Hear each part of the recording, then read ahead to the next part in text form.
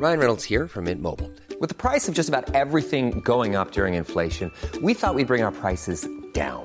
So to help us, we brought in a reverse auctioneer, which is apparently a thing. Mint Mobile Unlimited Premium Wireless. How to get 30, 30, bit to get 30, bit to get 20, 20, 20, bit to get 20, 20, bit to get 15, 15, 15, 15, just $15 a month? Sold! Give it a try at mintmobile.com/switch. $45 up front for 3 months plus taxes and fees. Promo rate for new customers for limited time. Unlimited more than 40 gigabytes per month. Slows full terms at mintmobile.com. Quality sleep is essential. That's why the Sleep Number Smart Bed is designed for your ever-evolving sleep needs. Need a bed that's firmer or softer on either side? Helps you sleep at a comfortable temperature? Sleep Number Smart Beds let you individualize your comfort, so you sleep better together. J.D. Power ranks Sleep Number number 1 in customer satisfaction with mattresses purchased in-store. And now, save 50% on the Sleep Number Limited Edition Smart Bed for a limited time. For J.D. Power 2023 award information, visit jdpower.com/awards. Only at a Sleep Number store or sleepnumber.com.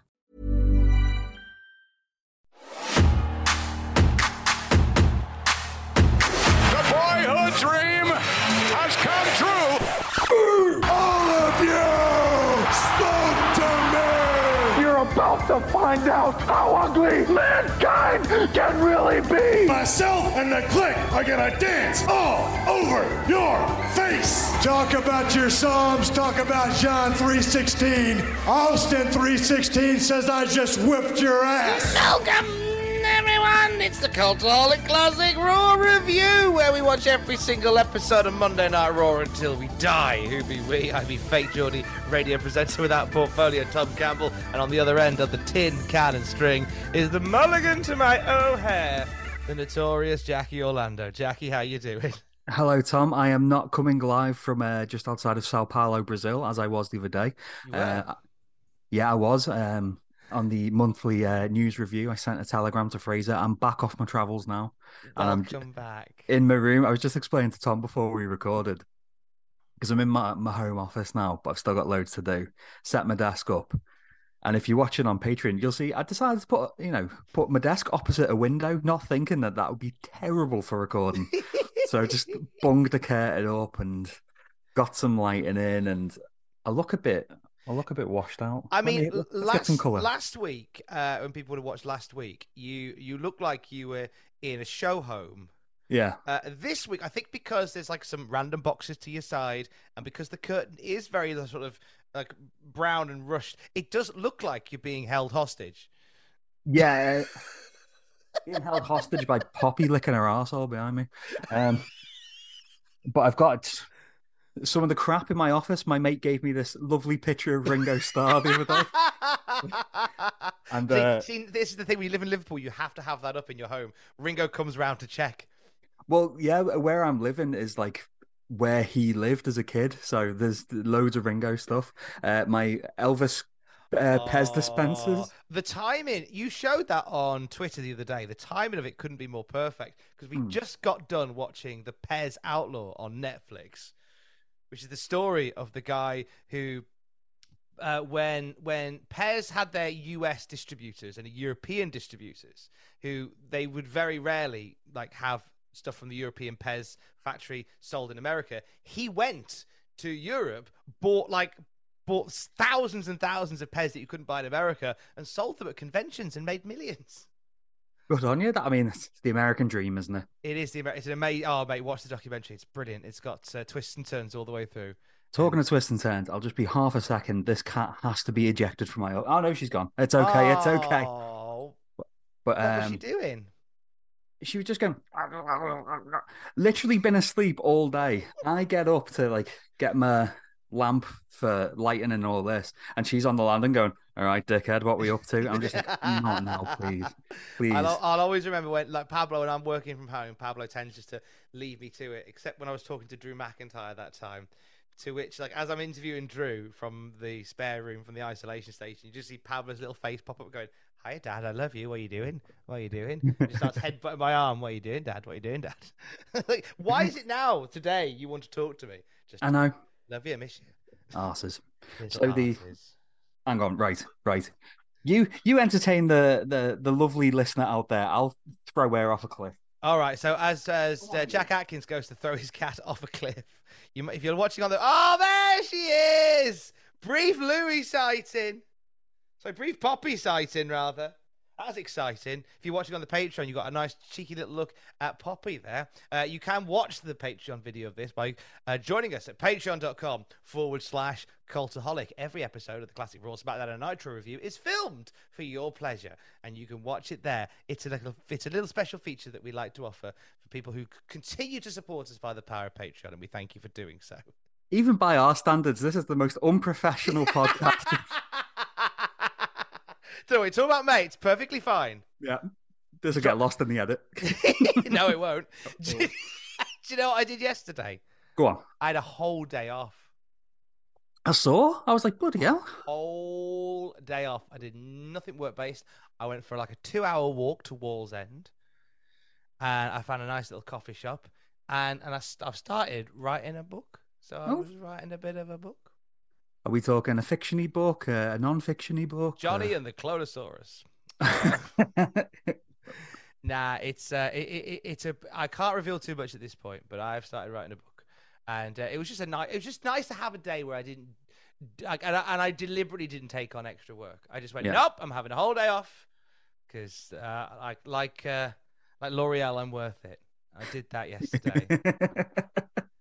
That's wonderful. Lovely. Thank you, matey. How are you? What's new with you this week? Whoa, it's been absolutely scorcho in Liverpool. It's been scorcho all week until today because it is cloudy. Two of my best friends are currently visiting, one from Toronto, one from Sydney.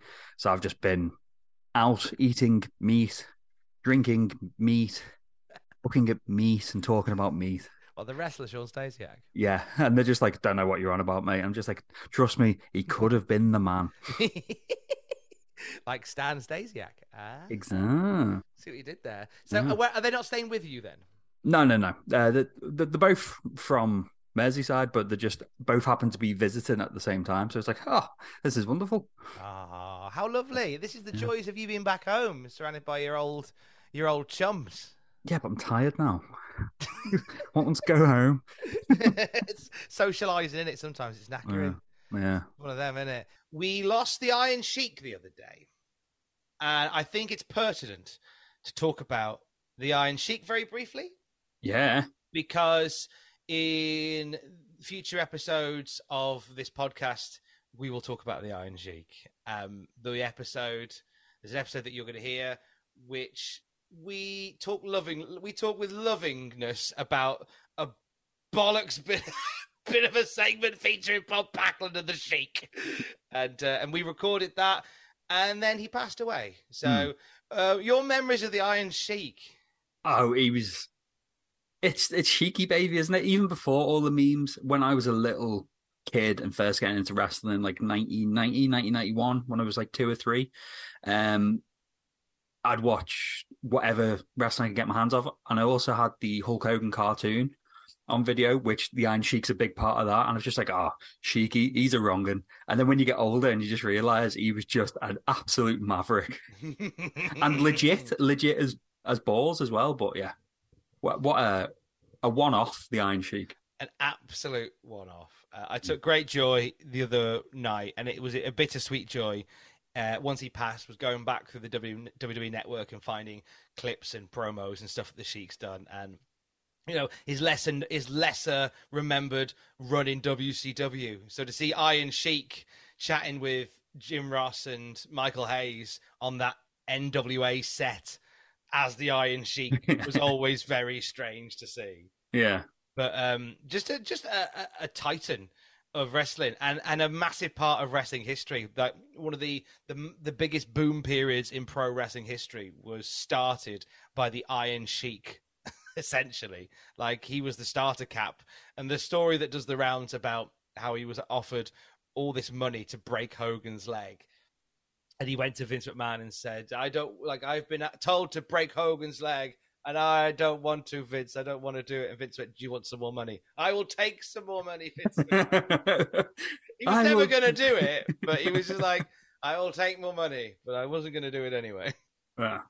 It's, I can't even think what I was going to say. Yeah, well, when we look at wrestling through obviously a modern lens and through social media and recency bias, and like we've had this with Fraser where he said, if you ask people on the street who's more famous, The Undertaker or Steve Austin, and he went The Undertaker, and we all called him an arsehole. We were like,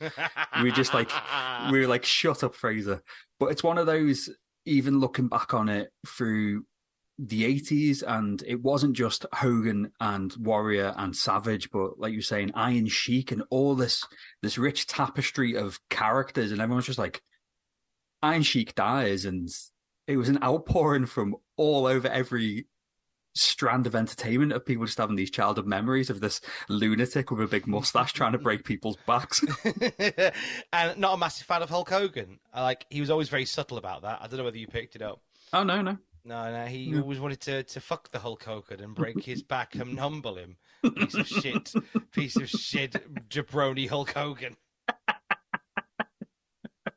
I did a stream the other day where for 2 hours I just read the Iron Sheik's Twitter. Oh. Just a joy. We know he didn't write it. It's still a joy. It was kept in front of mind in 2023. What more do you want? God bless you, Sheiky baby. Fly high. We're honoured to be talking about you for the next couple of months. And because you wouldn't have it any other way, when your promos do get a bit rambly and a bit weird, a bit shit, we will say so. Because we've got to talk about an old episode of Raw. Yeah. Particularly the one from September the 6th, 1996. And I know we've got a girthy bit of Wrestling Observer-based news that you're going to bring us in just a moment. Because it's a double bump week because Raw was moved to Friday. More on that in a bit. But I'll give you some bollocks from the real world before we get started. This is relatively girthy as well, so we'll get through this. Number one in the UK music charts, still Wannabe by the Spice Girls. Number one in the US music charts, still Macarena by Los Del Rio. Independence Day is number one in the UK in the movies. The US box office number one is The Crow, City of Angels. Oh, is that the sequel starring Edward Furlong? That's the one. A whopping 11% approval rating on Rotten Tomatoes. I can't believe it got to number one. I know. I think the power of The Crow. Yeah. Took it to the box office number one. One of the record breakers for Labor Day weekend in terms of box office success. But what happened is a record amount of people found out at the same time that it was shit. Hey! Joe Lydon of Variety describes it as stunningly awful. Owen Gleiberman of Entertainment Weekly gave it a glib D rating and said, even for teens hooked on the grandiloquence of death metal masochism, the movie may seem closer to an endless Sunday in church. That's quite the rasping review there. Gleiberman leaving no man alive with that particular review. Your thoughts on The Crow, City of Angels? Have you ever seen it? Never seen it. I rewatched the original Crow either earlier this year or late last year. It was earlier this year, and yeah, I quite like it. It's mad. While we were watching it, I was like, it's strange that this became such a phenomenon. I do think most of it was based on the unfortunate death of Brandon Lee, but never saw the second one. Saw the cover and saw Edward Furlong looking like a 9-year-old boy cosplaying, and thought, that's probably not going to be very good. I think I'll give that one a miss. Yeah, I think we'll skip along from that one. One major event in the pop world, in the popular culture world that took place the day after this episode of Monday Night Raw. Tupac Shakur, American rapper, was fatally shot in a drive-by shooting in Las Vegas, Nevada at the age of 25. This story is incredible. The shooting occurred not long after Tupac had been, along with Marion Suge Knight, the head of Death Row Records, to go and see Bruce Seldon versus Mike Tyson in Vegas. After leaving the match, one of Knight's associates was a member of the mob Pyrrhus gang in Compton, spotted Orlando Baby Lane Anderson, who was from the Southside Compton Crips gang, in the MGM Grand Lobby. A fight ensued. Anderson got beaten up. And then later on in the night, as he was traveling to the nightclub, to the to visit a nightclub, to Club 662. A car pulled up alongside Tupac Shakur's car, shot Tupac in the heart and in the arms. He went to hospital shortly afterwards and was pronounced dead a short while later following cardiac arrest. The story of Tupac Shakur's death is an unsolved mystery in the world of music. After Notorious B.I.G. was shot 6 months later, there was a lot of widespread speculation that the two murders might have been connected. That was never officially confirmed. But your thoughts, your memories of Tupac Shakur? Well, there's as a rapper yourself. As of course. My preference, I'm a big hip hop guy. My preference is more East Coast stuff, so I don't listen to too much Tupac. But obviously, it's an icon of the industry. You mentioned there he was with Suge Knight. There are some schools of thought that believe that he did it, and they think that the whole East Coast versus West Coast thing was more kind of, it wasn't a real rivalry. It was just kind of built up by the press itself to sell records, to get these images. And there are some conspiracy theories that believe he did it. I'm not saying as such because he's still alive and he's a very frightening man, Suge Knight. And he knows we're right. No, he doesn't. Well, Ringo does. Oh, God, he does, yeah. He'd be like, Suge, he's not a mank, Ringo. What am I doing? Yeah, Suge. Suge, it's me, Ringo Starr from Salford. But I completely whiffed that it was 1996. But yeah, of course. Yeah. And you know what? It sounds a bit crass to say it, but kind of glad that Jerry Lawler wasn't on commentary for this. I kind of feel like there would have been a joke made. Yeah, definitely. I just kind of feel like there would have been something. Who knows what the weeks to come, but certainly not on this particular occasion. That was the major pop culture moment of this particular week. Some stuff about the tennis as well, the small matter of the US Open taking place, which is the reason why Monday Night Raw is on a Friday instead of a Monday. Because Pete Sampras was busy retaining his title over fellow American Michael Chang, while Steffi Graf, rep in Germany, would beat Monica Seles, representing Yugoslavia, now Serbia and Montenegro, obviously. So it was a big week in the US Open as well, with Pete Sampras further proving why he deserves several Mega Drive games named after him. Very hairy arms, Pete Sampras. He had really hairy arms. Do you think that was a strategic thing? I think so, because you look at Andre Agassi as well, who was obviously like the bad boy, poster boy of tennis in the late 80s, came back in the late 90s, and he was a very hairy man as well. And I think it was that added body hair just helped with a deuce. I think it made him more aerodynamic. There we go, yeah. And helped the gravity around him pull tennis balls into his... Sports scientist Tom Campbell. Thank you very much. I'm here all week. That's the real world. What's happening in the wrestling world, Jack Atkins? Well, right, okay. Breathe in. So, the last episode of Monday Night Raw we watched was Monday, August the 19th. This one is airing on Friday, September the 6th. So in between that time, 2 issues of The Observer have come out, and there's a fucking lot in there. So whatever you're doing, if you haven't got a drink or a snack, just give this a little pause. Go, top up your particular libation. Get yourself a Kit Kat or whatever other chocolatey biscuit product you've had. I've just had one. Tim Tam. No, have a Tim Tam. Or a wank. Yeah, I mean, you could do. We'll be here watching. We know what you're doing. If you conceive a child to this next segment, you must name the child Jackie. After Jackie Chan. Jackie Chan. So, 2 issues of The Observer to get through. I'll try and be concise because it's Dave Meltzer and he is anything but concise. He writes like jazz happens. So, there's a few stories in this first one, and then we'll have follow-ups on the second one. So, indulge me. So this first one is the Wrestling Observer newsletter dated September the 2nd, 1996. So like we've explained before, the newsletter comes out on a Friday, but it's dated the following Monday. So this is dated September the 2nd, but it would have come out August 31st. Oh my God. Right. You're doing great today, friend. Thanks. So, as you mentioned, Monday Night Raw was preempted by the US Open and will be again on September 2nd. So, yeah, look forward to more of this next episode. The major bit of WWF news this week involves Bret the Hitman Hart. He became a major topic of discussion based on several reports that he may not return to the WWF domestically, despite all the television hype building for his return over the past few weeks. So on, the end of August, this is now basically. Hart had left for a lengthy visit to South Africa to film a television show called Sinbad and participate as the headline attraction in the WWF's South Africa tour from September 8th to 12th. Hart had agreed to do the tour several months back. He'd never been there. He'd be the top attraction, catering to Bret's ego. So, according to several reports, Hart and Vince McMahon had a meeting several weeks before this. There's lots of use of the word several. It's doing some heavy lifting here. So both had agreed to a proposed scenario building Hart's return to the WWF, although probably not until either the end of 96 or early 97.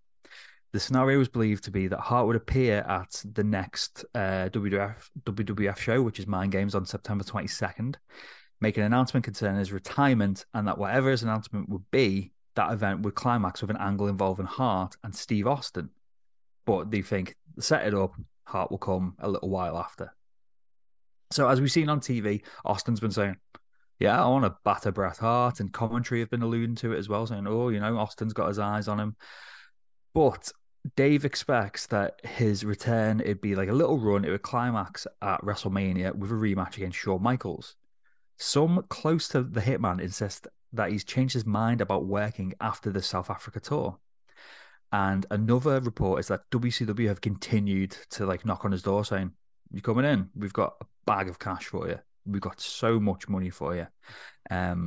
And Dave's even said, he's 39. If you were 39, you've probably had the best years of your career behind you.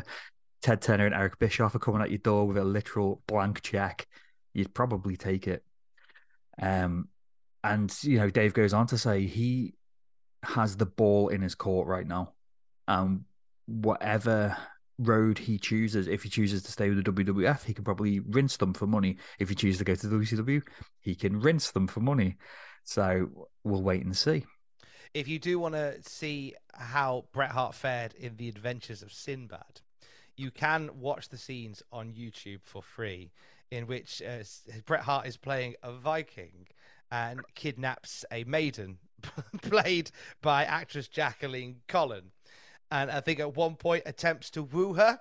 And it's just funny seeing Bret Hart playing a Viking. I can't wait to get back to my home in Scandinavia where I am from. I am a Scandinavian man. I hope you get someone in a sharpshooter on a boat. Just, Not that I've seen it on the clip that I've seen, but you can watch the scenes in question on YouTube. Knowing the state of his book, they probably had sex afterwards. Probably. I haven't read his book. That a lot. Oh, it's basically Women That I Have Porked, a coffee table book by Bret Hart. Oh, God. Yeah, I've got it on my desk here. I've got Matthew's copy at the moment. But I remember Jack King was reading it a while back, and every day in the office he'd be like, I've read another chapter. It's just grim. It's such a sad life. And then he just cheats on his wife again. And it's like, oh, God. So... If you do read it, put gloves on before you do, just in case you get pregnant. Oh, God. And name your child Bret? Jackie Bret. Yes, you do. So, talking of the home of Vikings, the WWF drew the largest paid crowd in North America to attend pro wrestling several years on August 24th for the Canadian national exhibit WWF Express show at Toronto's Exhibition Stadium. We'll see a bit of this on Raw itself. So, it was the largest turnout for any CNE event in many years. It says here 21,211 fans turned up, paying over 400,000 Canadian dollars, which is about 25 quid. The show was a show. So WWF had got into an agreement with CNE and sold the show to CNE, which means that all $436,000 that didn't go straight to WWF, but they were paid an undisclosed guarantee.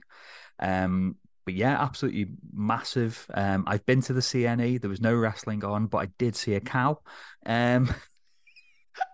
So one of them, innit? Do you want some other notes about the Experience event in Toronto? Yes, please. So, should you again wish to do some extracurricular activity, there is a full bootleg recording of this event online.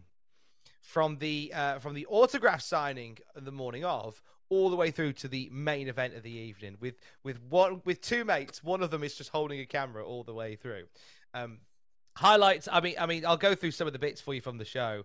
As Jack Atkins rightly said, the largest turnout for any CNE event in many years. In fact, an amazing, one of the best turnouts for WWE in many years. Yeah. 21,211 fans. Now, there was a rumor that this show was streamed on WWF.com. It seems unlikely. The idea of WWF.com streaming anything in 1996 sounds painful. The bootleg shows an autograph signing session beforehand with Mark Mero, Sable, Savio Vega, Mr. Perfect, the British Bulldog, Goldust, Shawn Michaels, who gets a lot of boos. Yeah, used to that, Shawn. Yeah, some girly screams, some screams from the ladies and female tones, but a lot of boos. But it also features The Undertaker in what is essentially the first ever sighting of Biker Taker. Yeah. Because he comes out to his to the funeral march, but he's wearing sunglasses, a do-rag, like a black jacket and jeans. It's Biker Taker in 1996. It's amazing, though, because even though we're at the end of 1996, like, Mr. Perfect's there, and he's got, like, these 1992 bike glasses on and a backwards cap, and he's just like, it's just, people still have mullets, and he's just like, oh, it lingered on, didn't it? It really did. We had Roddy Piper opening the show, bigging up Toronto, saying that he used to sleep in the subway station in Toronto City Centre, and also trained at the Glasgow Boxing Club, and ends by saying, Piper for president. Also, Piper for Prime Minister. I don't think that should ever happen. Talking of Piper, though, that's the last time we'll see him on WWF TV for several years. Yeah, it's the last time.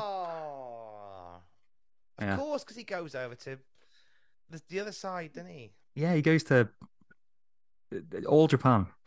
That's right. Also, during that weekend, I forgot to mention, we'll see footage of this later. There was a Special Olympic softball fundraiser, which featured Sid Vicious playing tug of war with an elephant. It's heartbreaking. I was really sad watching it. I was like, oh, it doesn't want to be there. And neither does the elephant. Neither does the elephant. Sid can't be asked. What a pro. Oh, in a surprise, it was announced that the next WWF show in Toronto will take place January 31st, 1997, my birthday, from the Sky Dome rather than the Maple Leaf Gardens, to which people would give a mixed reaction to. It's like, oh, okay. The card went as follows. The Godwins beat the New Rockers. Hunter Hearst Helmsley beat Bob Holly.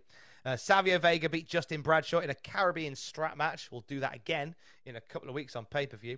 Jose Lothario beat Jim Cornette in 3 minutes 30 in another match that we'll do again on pay-per-view with Jim Cornette dressed as a mini Vader. It was adorable.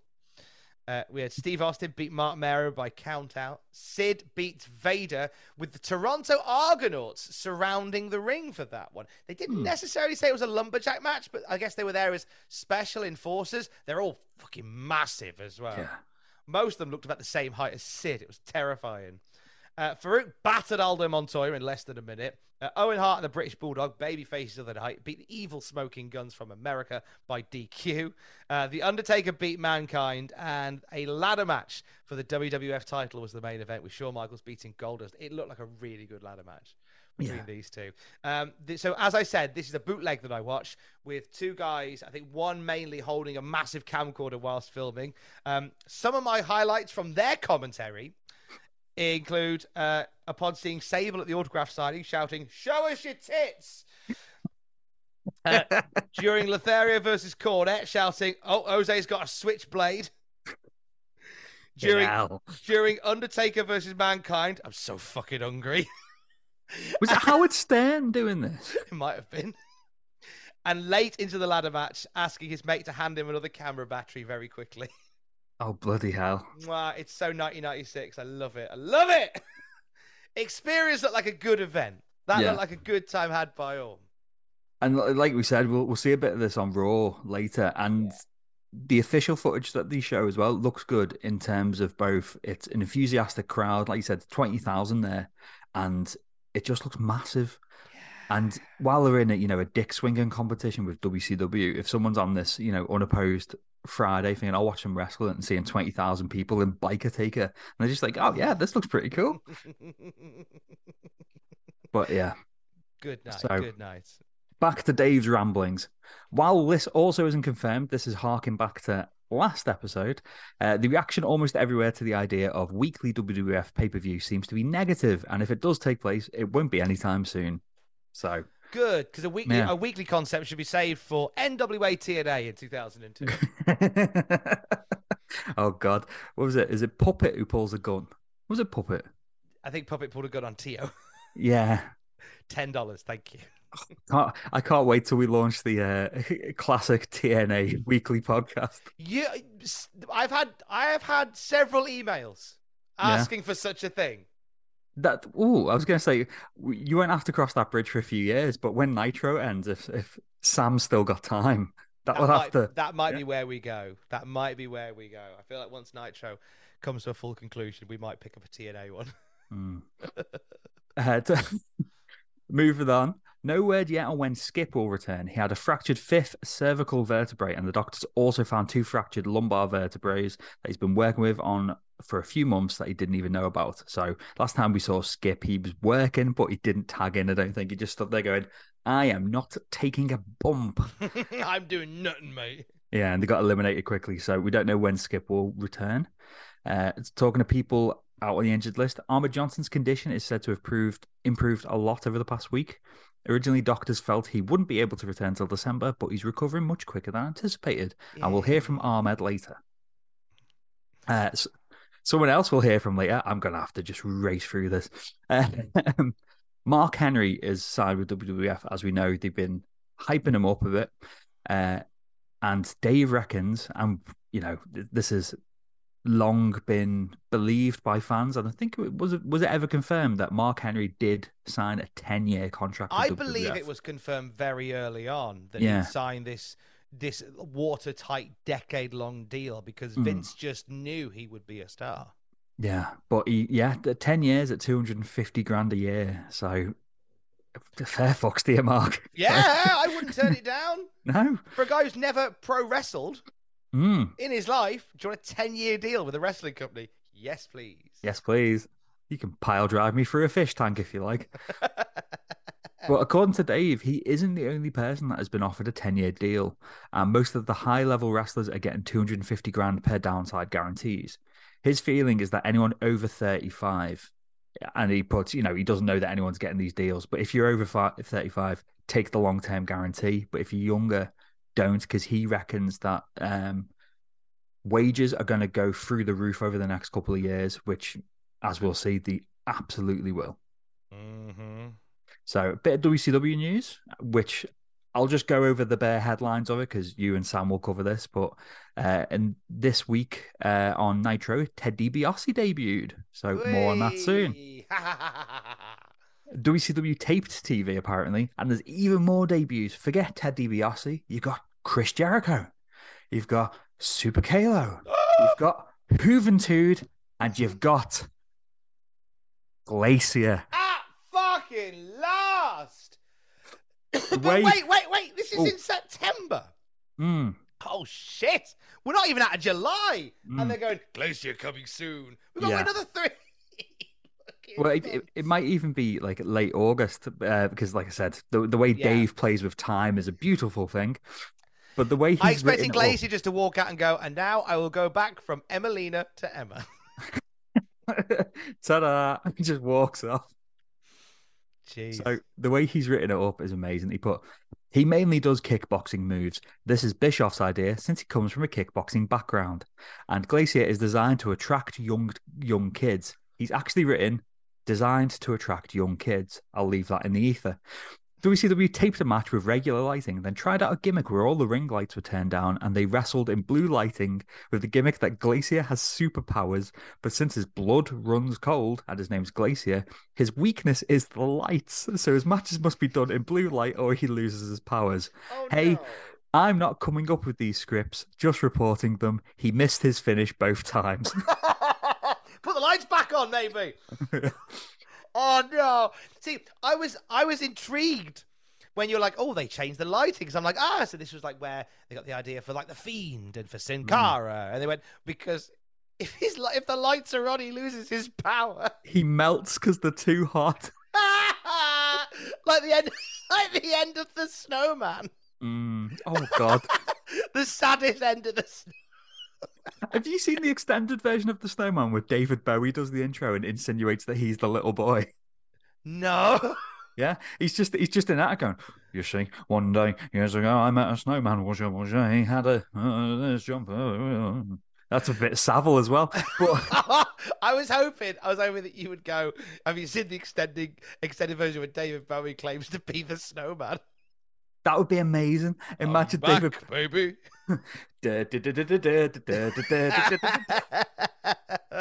This wasn't even my final form.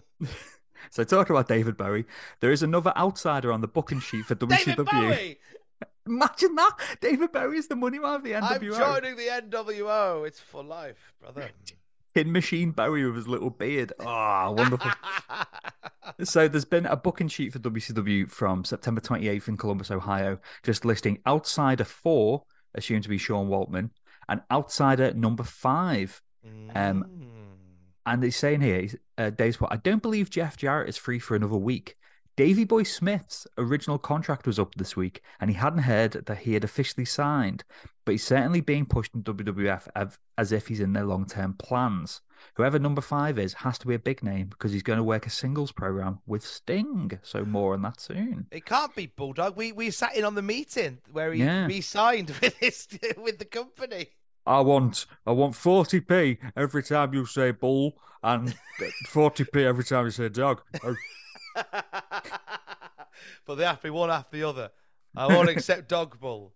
That's a bunch of dog bull, that is. That's dog bull. Got a new catchphrase. I want to go woof woof moo moo. I don't know about that, Davey. Woof woof moo moo. I was enjoying in our work Slack chat. Was it yesterday when someone called Davey Boy a cowboy? And Aidan Gibbons put, he's not a cowboy. He's a man that just sells confusing pie and mash combinations. I was like, it's canon. It's canon. It's yes, the real world. It's canon in the work Slack. That is the best of news. That's all that matters. God love Davey. I think it's not. Well, we know it's not Davey, but I like the idea that Davey Boy Smith might read the Observer this week and go, "Oh, Diane, I'm going to Warren Chase's windows. You know, the people that do our back windows. We work for them apparently. I've eaten all my tea. Can I play Doom?" I better get practicing getting lead out of old church windows. I'll be knocking around church in 10 minutes of our time. No, Tom, I'm not going to steal any candlesticks. No, get that out of your head.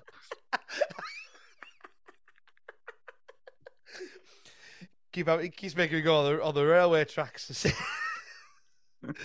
Keep stopping the 1312 to Wigan. Feel very sorry. He convinced me that if I put my watch on the railway track, the train would flatten it, but it just broke it, and now I've got a watch. Me if I put my watch on the railway track, it'd go back in time. I wanted to live in Victorian Blackpool.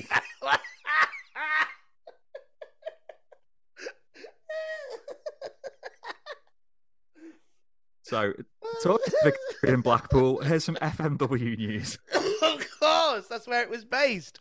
Victorian Blackpool. So it's now expected that Mr. Pogo will return to FMW in a few months to build up to his final match on May the 5th, 1997. And he said that he wants to team with Atsushi Onita for his final match. What will actually happen, because I did an FMW script a while back and I had to dig into the weeds, Mr. Pogo will, be working, building up to this retirement on May 5th, 1997. He'll wrestle a match in December 1996. It will be billed as his retirement, and it was apparently news to him at the time. He's like, Mr. Pogo's retiring. He's like, what the fuck I am? What? So they did that to him. So that's everything from the first Observer. Here's the next one. Hey. So, hang on. Just let's have a little 2-second break because Louis being a twat. Oh, what's he doing? Come see us, Louis. So we're having a short break whilst we deal with a Louis flavoured situation on the Cultaholic Classic Raw review. The joys of now doing this through the power of Zoom. as we go and get an update on Louis. We know that Poppy was being silly. Now Louis being silly as well.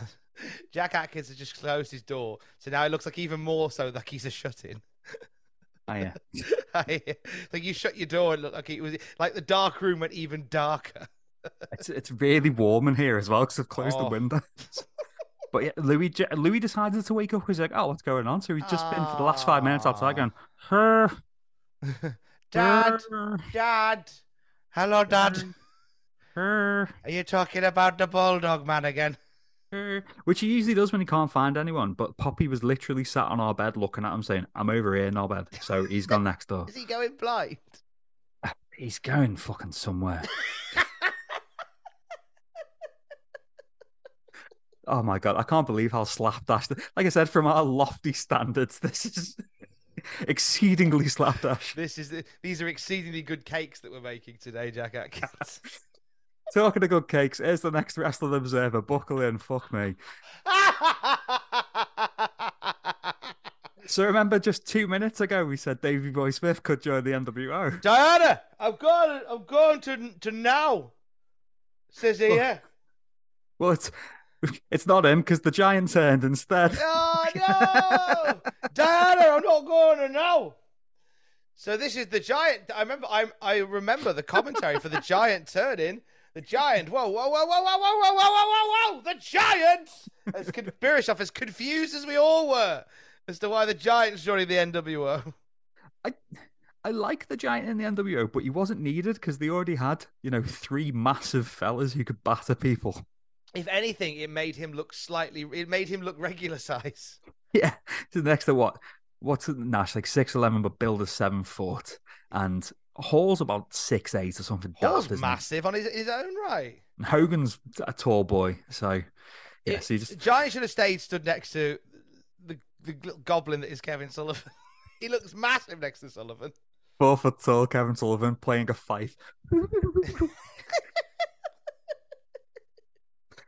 Yeah, I hear what you're saying, but I just thought that Giant worked better as a force against the NWO, and and it could have been an island unto himself in that company had he been booked properly. But he'll flip flop and he'll turn face and heel, and that will be a running theme for his career. I do believe we have a video on the YouTube channel which is ranking every Big Show face and heel turn from worst to best. That was one of mine. That's one of yours. Excellent. Fine bit of business that was, sir.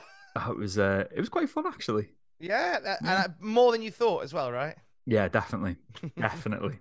It was trying to get the actual legwork to start that, and it was like finding different Reddit posts basically to see where people had actually gone through the weeds and then corroborating them and going on other things. And then it was just a case of just watching through them all and seeing which runs were good and which were absolutely shite. So that's on the Cultaholic YouTube now. My God. So they turned Giants. What Bischoff wanted to do was, because this will be coming up to the 1 year anniversary of Nitro, which again, yourself and Sam will reach very soon. They wanted another big debut similar to Lex Luger a year previously, and they were hoping it'd be Davey Boy Smith. And we said with the NWO that looking back on it, as good as Hollywood Hogan is, he's not cool compared to like Waltman, Hall, and Nash. He would have looked so cool if Davey Boy was there, just like, yeah, yo, lovely. For life. But for a forklift, I've got a forklift. Job's got a forklift. NWO forklifts, get it in. We'll lift any pallet. I would if Bulldog was joining the NWO, if I was Bishop, I'd have gone, right, okay. Every time you say WWF, I'm docking you $1,000 in your wages. I'm here in the NWO. Every fucking week, I guarantee he'd have forgotten where he fucking worked. I'm here in the NWO. I was born in the NWO, the North Wigan Hospital. It was North Wigan Hospital.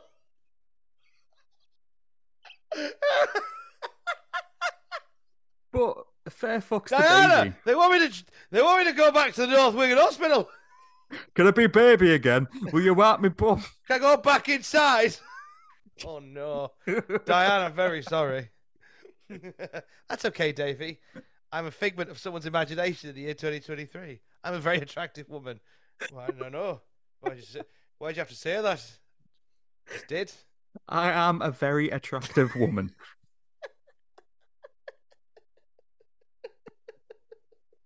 So there's a great mate, the other week on. on the Classic SmackDown review, Diana Hart's book's just come out called Under the Mat. Oh right? God.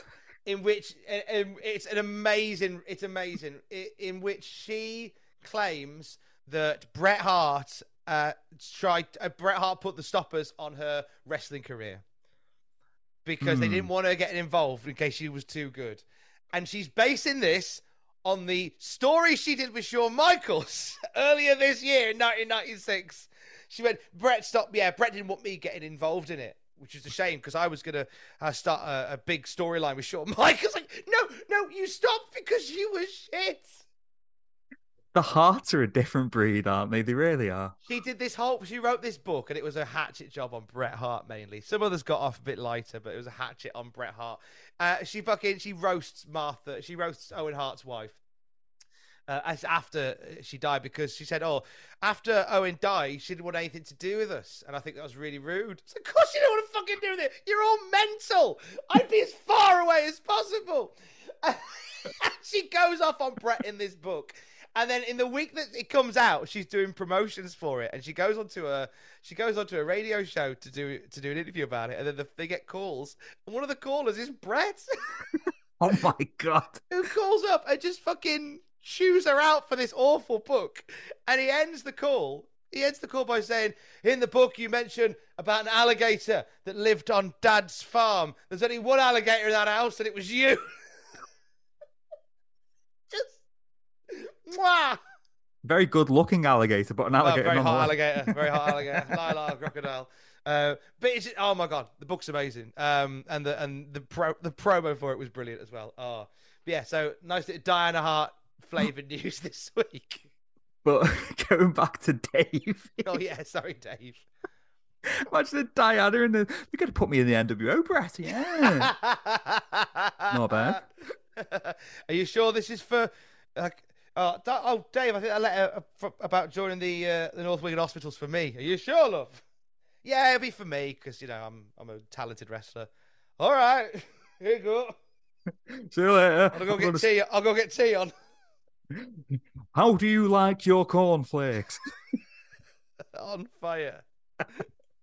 So, 4 days before Nitro, on the day Davey Boy's WWF contract was set to expire, he apparently signed a 5-year deal worth $250,000 a year per downside guarantee. The same as Mark Henry. Mark Henry's on $250,000. So Davey, I don't know if he's just a bit daft or if he's just so blindingly loyal. But we're very poor. We're very Vince. He's in Vince's office, which is just like an old rundown office.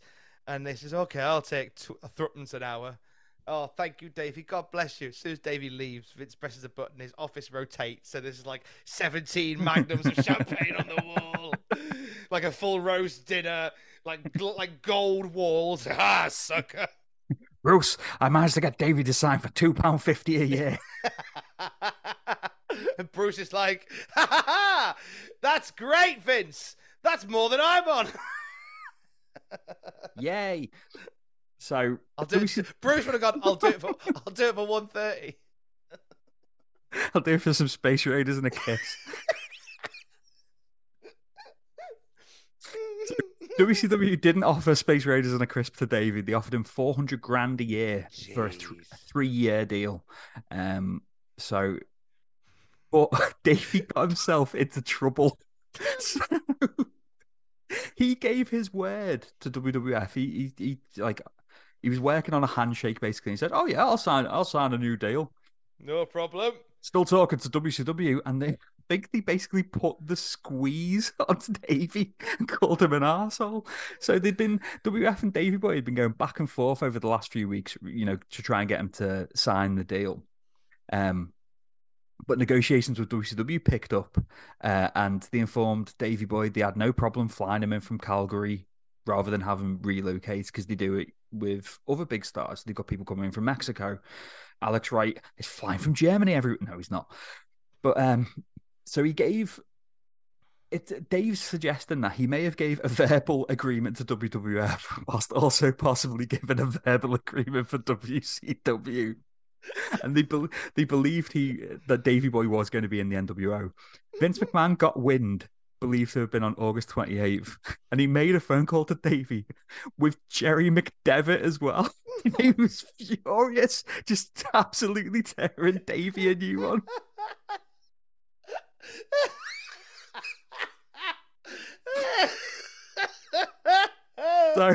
So Dave Meltzer says he doesn't know if Titan actually tried legally threatening him, but if they got Jerry McDevitt on the phone, the likelihood is possible. Oh my God. God love him. Davey was pissed off because he said when he made the verbal agreement, and this is going back to something we've said, he was under the impression he'd be pushed as a top heel. And he feels that push hasn't been kept because, after having his title match with Shawn Michaels, he didn't get like a proper rematch and he was getting squashed by Sid and all this. It's like what we've said, the booking of him's very odd. That 1 week he'll look like a killer, the next week he'll look like a fool. So he's been absolutely fuming. But he signed anyway. And he's gone, all right, Vince, yeah, I'm sorry, mate. I'll sign there, don't worry. And they reckon another part of it is because WWF has a stronger presence in Europe than WCW. So at least when he comes over here, he's like, they can't shout at me here. They all act. Right, now that he agreed, according to the Observer, he had a verbal agreement with the WWF and a verbal agreement with WCW in place. I feel like these verbal agreements took place at two different restaurants on opposite sides of the road. So he went, oh, sorry I'm late, Eric. Oh, sorry, traffic's nightmare. Yeah, get us a pint. Oh, pops the loo, right back. Runs across the road. Puts his WWF shirt on. Sorry, Vince, I'm late. Oh, get us a pint of special brew. Hey, cheers, Vince. Oh, pops the loo. Cross the road, whips off his WWF t-shirt, puts his WCW t-shirt on. Oh, sorry, big shit. Now, I like joining, what's it called? The Now. I'll join the Now. That sounds great. Oh, my phone's going off. 1 second. I've just got to go outside and throw a lime at Pierce Brosnan. And he runs across the road with that excuse, sits next to Vince. Oh, sorry, Vince, realises he's wearing his WCW shirt. Oh, I wore this as a joke. Look, I'm just ripping it. Oh, there we go. They're rubbish, aren't they, WCW? Anyway, Vince, I'll sign with you. Right, lovely. Anyway, be right back. Diana's ringing me head. She runs across the road, sits back down, sweating, no shirt on. Bischoff goes, how was Pierce? What? Pierce Brosnan? You went to throw a lime at him? Oh, yeah, did that. Sure, showed him. Where's your WCW shirt gone? Oh, it blew off in a storm. Really stormy. In fact, I might have left my wallet out there, so I'll be right back. This is how he came to sign 2 verbal deals. Eric, can you dispel the rumour that WCW stands for Wankers Can't Wrestle?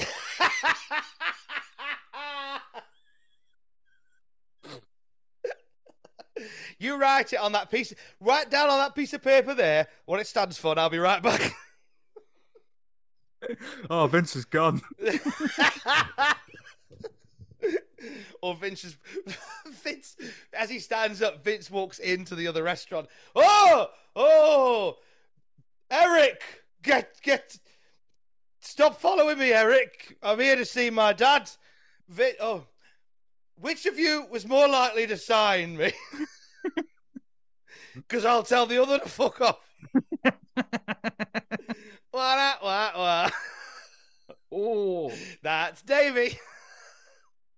So now that Davey Boy isn't going to WCW, on the September 2nd Nitro, that, again, yourself and Sam Driver will come to, there are hints that more NWO members are being introduced. And as we know, fucking thousands will. Oh, God. is believed to be Jeff Jarrett, and we've been saying for months here that his WWF contract is expiring and he'll jump to WCW, but his contract expires on October 4th. Another name who's been linked with WCW is Bam Bam Bigelow, who hasn't been, according to this, hasn't been wrestling for WWF. It's almost been a year since he last wrestled. So yeah, he's being floated as joining WCW, and he'll go ECW from this, and I think is it 1999 he eventually joins WCW in the hardcore division. I thought it was... No, it would have been 99. No, you're right. It would have been 99. Yeah. I didn't realise it had been a year since he wrestled. Apparently so, according to Dave, yeah. Yeah, of course, because him and Kevin Nash, him and Diesel were doing like a "we're best friends" thing very briefly and very shitly, which I think we talked about. But yeah, I suppose he hasn't. What an asset that isn't doing anything. So after the last Observer that we touched on about 2 hours ago, Bret Hart will return to the WWF to wrestle Steve Austin at Survivor Series. Yay! So that will be good. He's been in South Africa. He's been filming Sinbad. He's been having a lovely time. He's reached a verbal agreement to return with Vince McMahon. He wants the rematch with Shawn at WrestleMania because obviously he did the job for Shawn at WrestleMania 12. Dropped the title. He wants Michaels to return the favor. Will he? Probably not. It's Shawn Michaels. But he made it clear that he wants the belt back. I mean, him and Shawn just like, no, I want the belt. It's like, lads, it's not real.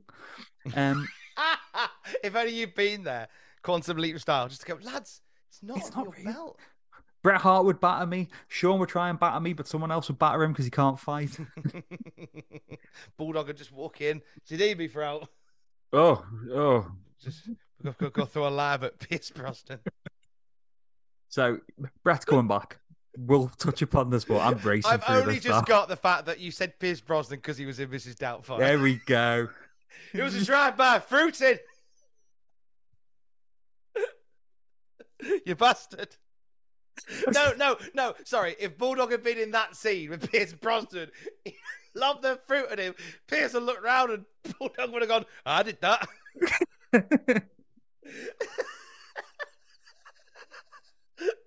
Shh. If it was Bulldog, he's just throwing a pint glass at his head. Fucking glassing Pierce Brosnan in every scene. Switch that, dickhead. Mrs. Dogfire, did you glass Pierce Brosnan? Yeah, I fucking did.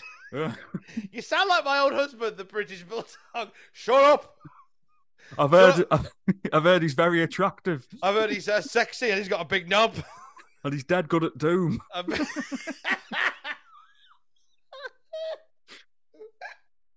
Mrs. Dogfire. It's the suit. Talking of sexy men with big knobs, Jim Hellwig filed an unfair termination of trademark infringement lawsuit against Titan Sports on August 28th. Oh, yay! Yeah, so he's gone. The suit claims that WWF reneged on its 18-month contract for more than $1 million with Hellwig, who has legally changed his name to Warrior, so he's legally now Warrior. His basic complaint was that Vince, WWF, and Linda wrongfully fired him for missing 3 shows while his father was dying, and they used the terms like Warrior, Ultimate Warrior, and the slogan Always Believe without honouring their contractual commitments to Hellwig. Basically, Jerry McDevitt said the lawsuit was vague. It didn't have any specific instances of trademark infringements and felt the phrase always believe isn't something that could be trademarked and dismissed the suit as being without any merit. Jerry McDevitt apparently said, he sued us before and ran for cover as soon as we responded and said the current suit contains some of the same phony allegations as the one in 1992 did. So Jerry McDevitt is just not having any of the Warrior. He's busy this month, isn't he, McDevitt? Jesus Christ. He ain't scared of anybody. He's not scared of Davey. He's not scared of Warrior. He's not scared of... He's only scared of pandas. as years to come will learn. Oh, didn't you... Pray tell, Tom, didn't you do a deep dive on that recently? I did, and you'll be able to watch it, I think, next week. or this week, depending on when this lands. YouTube.com/cultaholic. We'll take a big old look into how WWF got the F out. Was it a strategic business decision? Was it pressure by the panda people? It was the latter. Don't worry about it. Yeah. But it's still fun to look at. I hated when they became WWE, when it was still called World Wrestling Entertainment, because obviously now it's an orphaned set of letters. My mind's gone blank. So it doesn't mean WWE. It doesn't mean World Wrestling Entertainment anymore. It just means WWE. But at first, when they were just like, "I'm the best here in the WWE," I was like, "What? You're the best in the World Wrestling Entertainment? That doesn't make sense." It did my head in as well, didn't it? It really did my head in. Yeah. Just took a while. Do you know a little fun trivia thing for you? Do you know what the last ever WWF event was? Ooh, I did used to know this. It's not Backlash 2002? No? Go on. The last WWF event was WWF Insurrection 2002. Oh, here we go. From London. Very nice. It was one of those skybox office house shows with nice lighting. That we used to pay a lot of money for to see, I don't know, Shane McMahon versus Jeff Jarrett. Bless my mum and dad paying $14.95 for Gilbert versus Tiger Ali Singh. Oh my God. They're good people, your parents. They're good people. They're good people. They've looked after me. So I've still got like another 7 things to get through before we can talk about even more bollocks. So this weekend in question, WWF was involved in another controversy alongside AOL over what in some ways could be called a censorship issue. So AOL has both at the time had a WWF section and a separate section unaffiliated with the WWF called Grandstand, in which people talked about, just general wrestling. They talked about WCW, ECW, horse wrestling. Yeah. So this WWF section made a lot of money for AOL, and because WWF had an exclusive contract and can't do anything with other existing online services, some officials of Worldwide Properties, the company that runs WWF's online magazine and other merchandising, have complained about negative comments regarding WWF pasted on this other channel. Just like, people are calling us bastards. We can't have this. And it's like, oh, you can't censor people, really. So that's what they were trying to do. They were trying to make sure nobody said anything nasty about the World Wrestling Federation.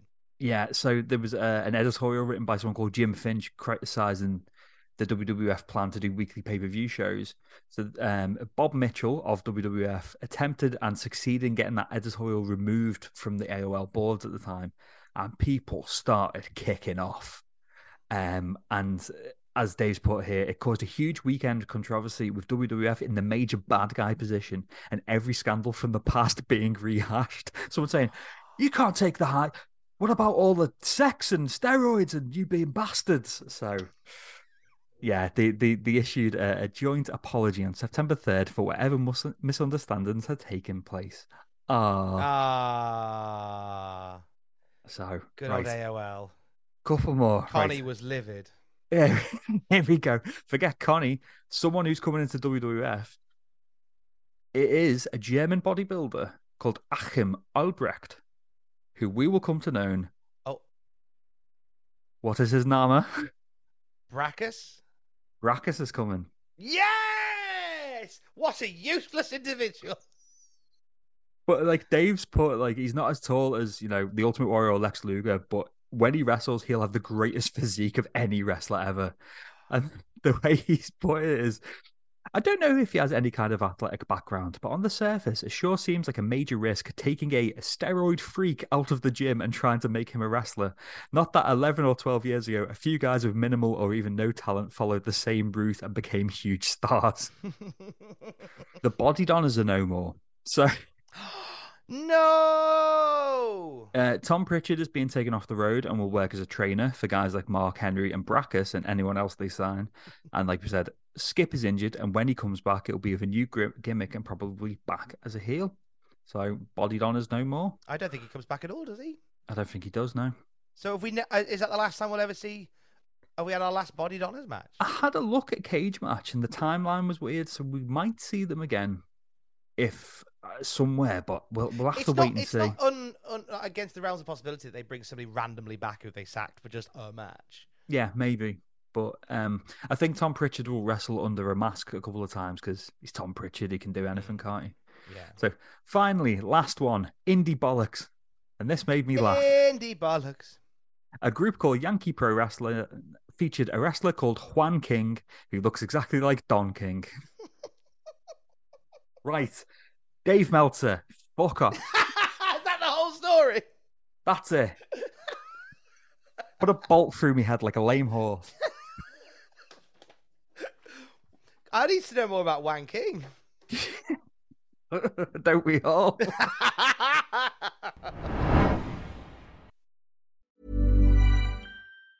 A lot can happen in 3 years, like a chatbot may be your new best friend. But what won't change? Needing health insurance. United Healthcare Tri-Term Medical Plans, underwritten by Golden Rule Insurance Company, offer flexible, budget-friendly coverage that lasts nearly 3 years in some states. Learn more at uh1.com. If you thought the only way to get a more defined jawline with natural-looking results was through surgery, think again. Juvederm Volux XC is a non-surgical injectable gel filler that improves moderate to severe loss of jawline definition and can help you achieve natural-looking results with little downtime. Even better, this improved definition lasts up to 1 year with optimal treatment. No maintenance required. Improve jawline definition for a smooth, sculpted look with Juvederm Volux XC. For important safety information and to find a licensed specialist, visit Juvederm.com. That's JUVEDERM.com. Not for people with severe allergic reactions, allergies to lidocaine, or the proteins used in Juvederm. Common side effects include injection site redness, swelling, pain, tenderness, firmness, lumps, bumps, bruising, discoloration, or itching. There's a risk of unintentional injection into a blood vessel, which can cause vision abnormalities, blindness, stroke, temporary scabs, or scarring. Talk to a licensed specialist to find out if it's right for you. Quality sleep is essential. That's why the Sleep Number Smart Bed is designed for your ever-evolving sleep needs. Need a bed that's firmer or softer on either side? Helps you sleep at a comfortable temperature? Sleep Number Smart Beds let you individualize your comfort, so you sleep better together. J.D. Power ranks Sleep Number number 1 in customer satisfaction with mattresses purchased in-store. And now, save 50% on the Sleep Number Limited Edition Smart Bed for a limited time. For J.D. Power 2023 award information, visit jdpower.com/awards. Only at a Sleep Number store or sleepnumber.com. Let's get into, so thank you very much, Jack Atkins, Jackie Orlando, for that deep, girthy dive into 2 weeks worth of the Wrestling Observer. Why have we got 2 weeks worth? Because, well, we miss a week because it's a Raw Championship Friday this week. So we haven't missed a week, but we had an episode of Raw on the Monday, and then the Observer came out on the Friday, and then there was no Raw the following Monday because of the tennis. So now the Raw is on the Friday. That sounds about right, something like that. Yeah. No ordinary Friday Night Raw. It's Raw Championship Friday. Which means there is some title stuff. I think there's only a handful of times when Raw has been on Friday in the whole 30 years it's been on the air. I think it's maybe twice, maybe. Normally they'll default to a Thursday. Yeah, so this Thursday, Raw Thursday. This is a rare beast we are about to talk about. It truly is. And we get underway for this particular episode of Raw with a sensational opening video. When you think of a great champion, this man, Shawn Michaels, naturally comes to mind. You mean, I was going to say, as I put here, the cunt who never drops titles because he'd rather cry arse or get suspended. Yeah. He'd rather cry arse or get suspended. Although they do say strong, beloved, courageous, unquestionably one of a kind. Also Rob Van Dam. But mainly the things that you said. Yeah. When you think of the quintessential champion, this man, Goldust, is indeed the antithesis. Vulgar, vicious, despised, a lunatic on the fringe of magnificence. Like Shawn Michaels, he too exudes confidence. Like the champion, he too is a great tactician. But his cherished battleground is his opponent's fragile psyche, a war zone where insecurity leads the mutiny and ego is shattered like a bone. Call him weird, repulsive, psychotic. After tonight, we may all have to call him champion. Whoa. Oh! And it was to the classic.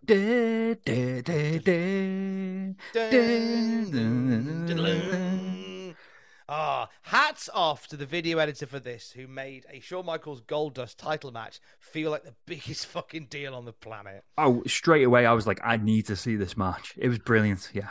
And hats off to Jim Fagan, the voiceover, who we don't give anywhere near enough love to on the Cultaholic Classic Raw review. He is the voiceover that isn't Vince McMahon or Todd Pettingill, who can effortlessly add gravitas to seemingly mundane matches. Until his death in 2017, his voice appeared on the NFL, the NBA, the Olympics, NBC Sports, and hundreds of commercials. He passed away in 2017 after a long battle with Parkinson's, but what a timbre, what a voice he leaves behind.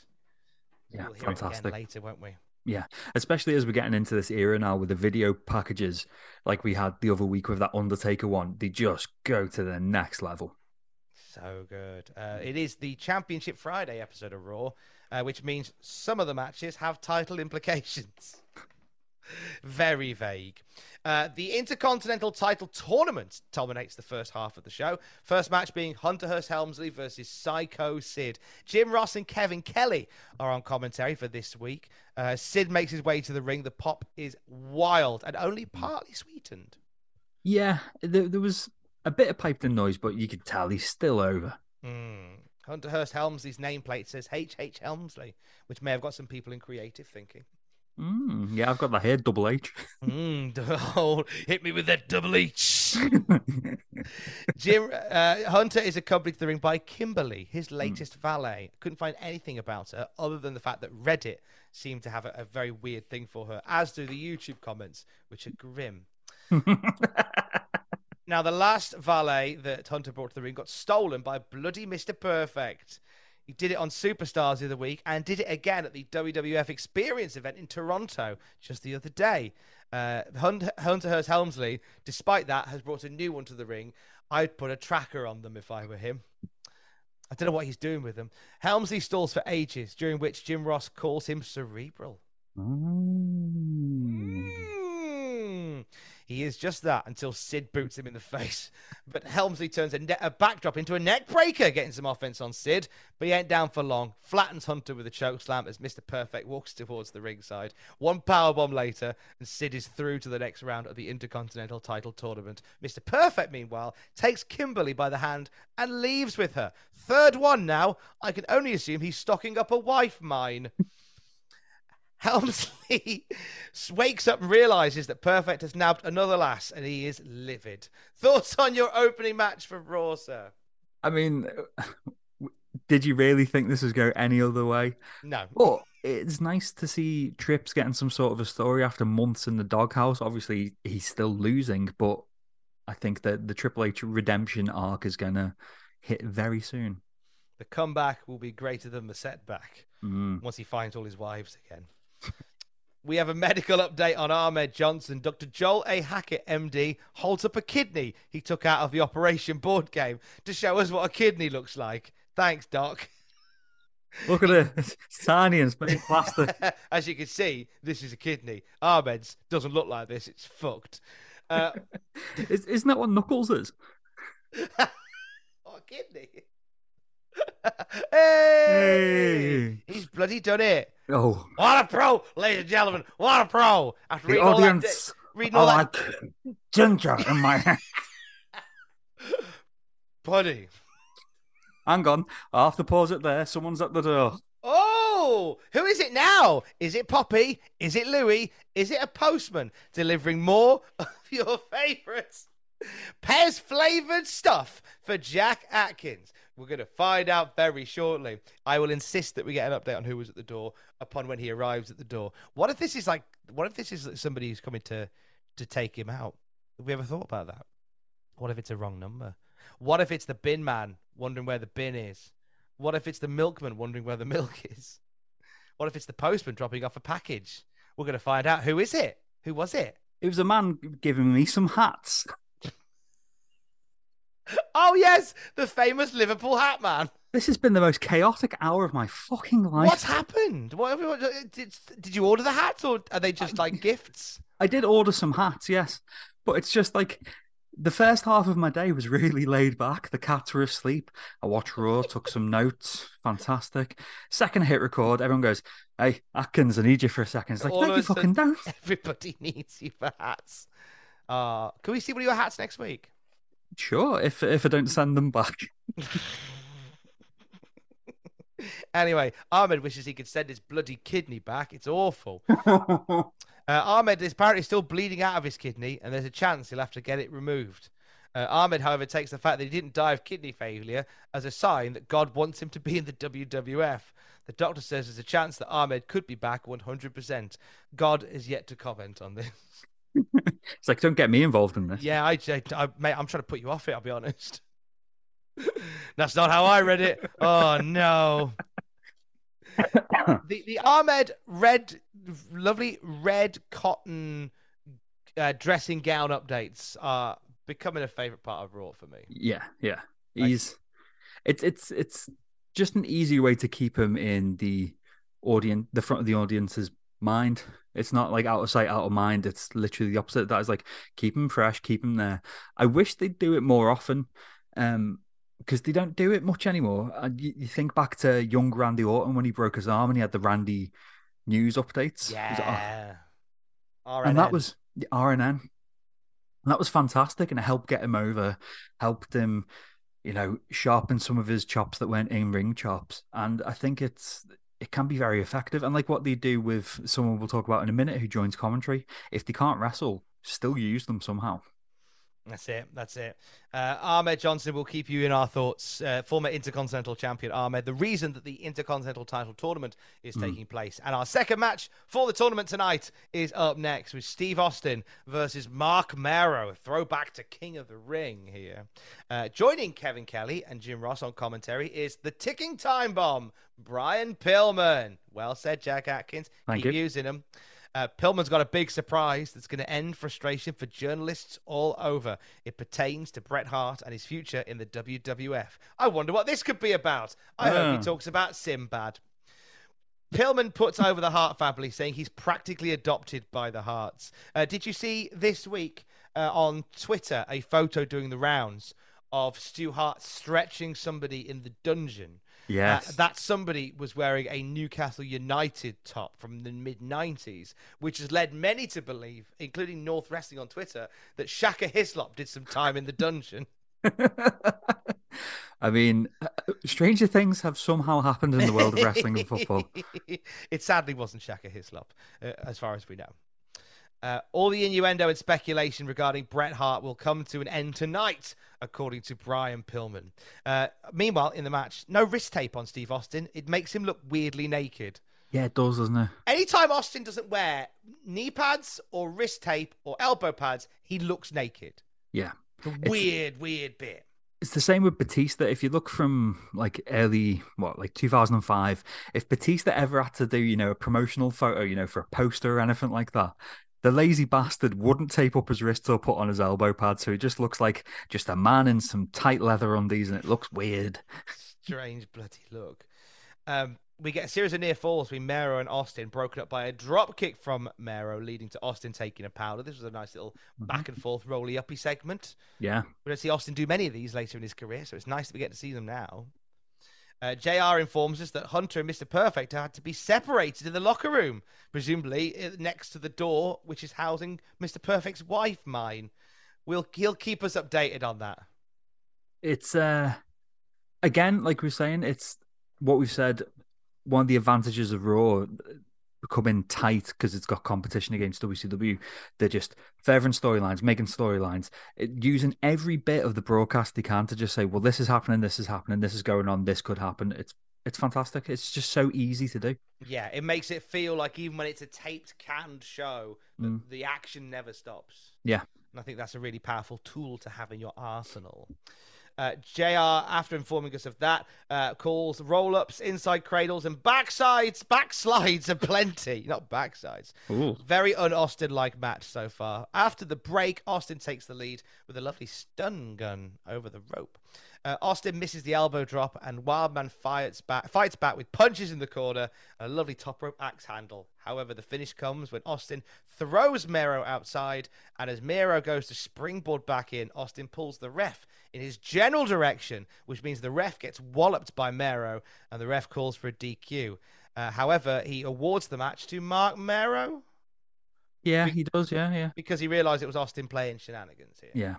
And as a consequence, Austin hits a stunner for good measure on the referee. After. Oh, sorry. He hits a stunner on Miro as the referee awards the match to Miro. Yeah, a proper stunner as well. The stunners that I like, where he just drops and Miro just crumples. Yeah, the decent ones. The brawl continues post-match, and an apology of Zebras enter the ring to break them up, alongside Tony Gurria, Wurzel, and Gerald Briscoe. Thoughts on this match? Good match. Good hands in the mid card. They can work well together. They can go. I think they've had a couple of matches now, and it's like this isn't really like a proper comparison, but just kind of like the way that with WCW, the lower card stuff and the cruiserweight stuff was really interesting. The main event was shite. With WWF, the main events is good, but they are allowing these lower card, mid card wrestlers. They are allowing them to get out there and wrestle. And with the post-match brawl was boss, because like I was saying before about it's not hard to build stuff really if you put your mind to it. I hate that in modern wrestling that these mass brawls only really happen in the main event. Doing it in the lower and mid card makes people care straight away. Just do it. It's great. And I like the fact that it's referees. I hated when it got to that stage a couple of years ago in WF when you had Undertaker versus Lesnar. And it was the locker room coming out. The locker room wouldn't give a shit. No. Send agents, send security guard, let them get yeeted all over the place. But do it for lower card guys as well, and it'll get them over. I like it. When done well, it's a good spot. It makes something feel very important very quickly. A bit like a promo with Jerry Lawler. He's already in the ring, and he is interviewing the newest signing to the World Wrestling Federation, Mark Henry. Yeah. Lawler's taking the piss out of Mark Henry's cheeriness. Now, there was something that we kind of glossed over when we watched SummerSlam, and until I re-listened to the New Generation Era's podcast about it, it didn't click with me, was that Jerry Lawler was making all these jokes about Jake Roberts being an alcoholic, and Mark Henry was laughing at them all. Like, he thought it was the funniest thing ever. It was like, Mark, you're not meant to laugh. No, this man's a bastard, Mark. You're an American hero. Lawler says Jake Roberts and the Olympians had something in common as they both got bombed. This is a fucking disgraceful joke around the Centennial Olympic Park bombing that took place on July the 27th, 1996, which a blast that killed one person and injured 111 other people. It was the first of 4 bombings committed by Eric Rudolph in a terrorism campaign against what he called the ideas of global socialism and abortion on demand. Security guard Richard Jewell discovered the bomb before detonation, notified Georgia Bureau of Investigation officers, began clearing spectators out of the park along with other security guards, but it wasn't without casualty. And Jerry Lawler thinks this is a good bit of bants. He's a twat, isn't he? He's a twat. Yeah. So he didn't know, obviously he was not on comms this week with the news of Tupac coming out. I'm terrified if they put him on comms next week following that. Yeah. Jerry Lawler says that Mark Henry has signed with the WWF. As we talked about, this is the controversial 10-year guaranteed $250,000 per year deal for a guy who has never wrestled in his life. Big punt on Marky Boo. Go for it, Mark, and he'll become a great wrestler. It won't be until the pretty much the end, the vinegar strokes of his career that Mark Henry really grows into his own. Yeah, but I mean, part of that is the usual WWF thing of, you're not doing quite how we'd like you to have done, so we're going to book you like a joke. It's like, no, you can book yourself out of this. But it wasn't until he went Hall of Pain that everyone went, oh yeah, he should have been like this all the time because he's a massive man. The world title really suited him as well. Yeah. You know, you have some belts that just look good on people. Yeah. Big gold. Look good on Big Mark. Look tiny in his hands as well. The strap itself, amazing. So good. Now, Mark Henry is being laughed at by Jerry Lawler, and Lawler says he's already making people cross. Is Mark Henry? He made Roberts mad for stealing his booze at SummerSlam, and made Vader mad for sizing him up. Mark Henry says he doesn't like Jerry Lawler. He doesn't like Vader. He doesn't like a few other people backstage as well. But Lawler wants to challenge Mark Henry to a match. Mark's up for it, but he says, I'm not ready to wrestle yet, so another day, which feels like a really weird chicken shit move. Yeah. Lawler then says Henry should have won a gold medal for being the biggest coward at the Olympics. To which Mark Henry says, all right, if you want to wrestle, it's on. You're going to get a gold medal butt kicking. Right. Weird, this. I'll say the positives. Please do. I think Mark Henry showed a lot of charisma. Yeah. At the end, where he's threatening to kick his head in, someone's going to get their ass whooped, someone's going to get the wig split, etc. That bit was good. The rest of it, just a Jerry Lawler waffle-a-thon, wasn't it, really? Felt that way. It did feel that way. I don't know what... Jerry Lawler, if he wins against Mark Henry, I'm going to be fucking livid. History says that he'll probably win. Oh, he'll come out looking strong, despite the fact that he really shouldn't. He's a horrible human being. Jerry Lawler. No, yeah, absolutely not. And it's fine to be a horrible human being in wrestling, apart from really cunty things about real life stuff. But here's the thing, as a bad guy, you've got to get your comeuppance. Yeah. He never gets his comeuppance. No. And that is what drives me mad, is that he never gets really what's coming to him. Just gets away scot-free and gets to... strong for some reason. He needs to look at women's breasts. It's like, okay, Vince, fantastic. Don't put him in the ring if you don't feel like you can ever have anyone beat him. Weird. Back to in-ring action. Mankind's on the way to the ring with Paul Bearer. He's taking on Alex Pug Porto. What are you're excited. Here? Yeah. Bloody love Pug. I've been watching him on bloody Superstars. Hey. Coming out to Steiner's old fight music. Lobbing people around like a prototype Kurt Angle, like a beta test Kurt Angle.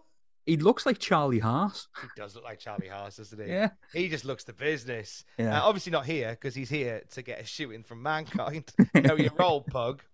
The bigger story is on commentary, as as Jim Ross, reveals some bloody big breaking bloody news that Diesel and Razor Ramon are on their way back to the WWF. JR has it on very good authority from some very reliable sources. What? Oh, we are in for some absolute shite. We really are. I am intrigued to know, and we'll probably find out in the weeks to come, what Bischoff's reaction was to that particular bit of commentary. Like, I have a feeling that we'll check this for next week, definitely. Does he offer, like, Diesel and Kevin and Scott more money? I'm sure. Yeah, I'm sure. Is it the Kevin Nash shoot where he just basically says he came in, said, "Do you want like another $500,000?" And they're both like, "Yeah, fuck it, why not?" Yeah, because they never denied that they weren't going back. They didn't shoot it down. They were never forthcoming about it. So they went, "Have some more money." All right. Weird, because obviously everyone knows about this because it's infamous. But surely, doesn't this inadvertently make the NWO stronger? Because if they've made them deny that they're working for the WWF and invading, people are just going to be like, oh, so they are invading shit. Yeah. Pretty much. Yeah. In doing this, it actually makes them look worse. But I don't think they know that just yet. There was an even bigger story on commentary in hindsight that followed this, which I love, in which JR says, this week, the Stamford offices were visited by Olympic gold medalist Kurt Angle. Like, what? That's the big story here. I mean... Fuck your fake racer in Diesel. Kurt Angle's having a chat with Vince. I felt like, for many people's money, possibly the greatest in-ring talent of all time, in terms of someone who hit it like a duck to water as well. The rise of Kurt, he's so fucking good. So good. I wonder if they gave him one of those 10-year deals then. Probably not. They probably gave him like a very low down. Because bear in mind that he didn't debut. Like, we're talking about him in 96. Yeah. You don't see him on telly till 99. Well, considering, because after this, he's going to go to the ECW arena and get very, very upset. Well, that'd be a fun story to tell. That will be a fun story to tell. Anyway, at the foreground of all this background talk is Pug getting battered by Mankind. Grounded punches, neck breaker, mandible claw. Pug loses to Mankind. Let's keep Mankind strong ahead of In Your House Man Games, which has its own little logo now, which is a skull, CGI animated skull with Mankind's mask on it, and the eyes all spinning. Like a 12-foot forehead. Yeah. Not much to that match, really, was there? No. It just further puts over Mankind. Enough said. We cut to a cinematic wrestling match that features Sycho Sid taking on Angus the Elephant during the Special Olympics in a tug-of-war contest. Clip from the Special Olympics. We talked earlier today about the WWF experience, which took over Toronto, and how that same weekend they were involved with the charity softball match with the Special Olympics team. Part of the event was an elephant from the local circus called Angus, and Sid attempting to enter a tug-of-war with the elephant. The elephant won the first round, but then the Special Olympians teamed up to help Sid pull this poor fucking elephant across the line to win. That elephant, like you said earlier, Jackins, did not want to be there. No, and you can see he's got the chain around his leg and stuff. It's like, oh, poor sod. But, Sid got a win. And he got to play softball. This is probably the best day of his life. He got to meet an elephant. No, I like the fact that he probably didn't play softball. They took him to play softball. They went, oh, no, you're doing tug-of-war with an elephant instead. And he was like, fuck off. I just want to play softball. Weird segment. Then we get footage from the autograph signing, and then we get more footage from the WWF event in the arena from Toronto. All looks great on WWF's cameras. The bootleg obviously is a bit rough, but WWF make it look like the biggest show on earth. Yeah, which I think is great. It looked fantastic. Nice to see Piper. Last time we'll see him for a while, and it was not a bad card. Not a bad card. Great turnout. A handy reminder, and it's a great how future echoes and stuff in the sense that WWE and AEW will always draw better internationally than domestically. Business is down in the US. They know they can go to the UK, to Australia, to India, to Canada. Maybe not so much for Canada with AEW. I've seen the tickets for Collision. But certainly many other places, and they can do wild numbers. And it's always a reassurance. Even when business is down like it is in 96. I think it's just any market that you don't really go to. Like saying about the example of AEW, for ages they didn't run California, and then when they finally went out there, it sold like gangbusters. It seems the world of wrestling tour and promotion, it seems like a very hard tightrope to walk, because if you oversaturate a market, you'll kill it. But if you don't do it too much, you might end up pissing people off for not going there. So yeah, it's a balancing act. Right. Out comes Bob Backlund.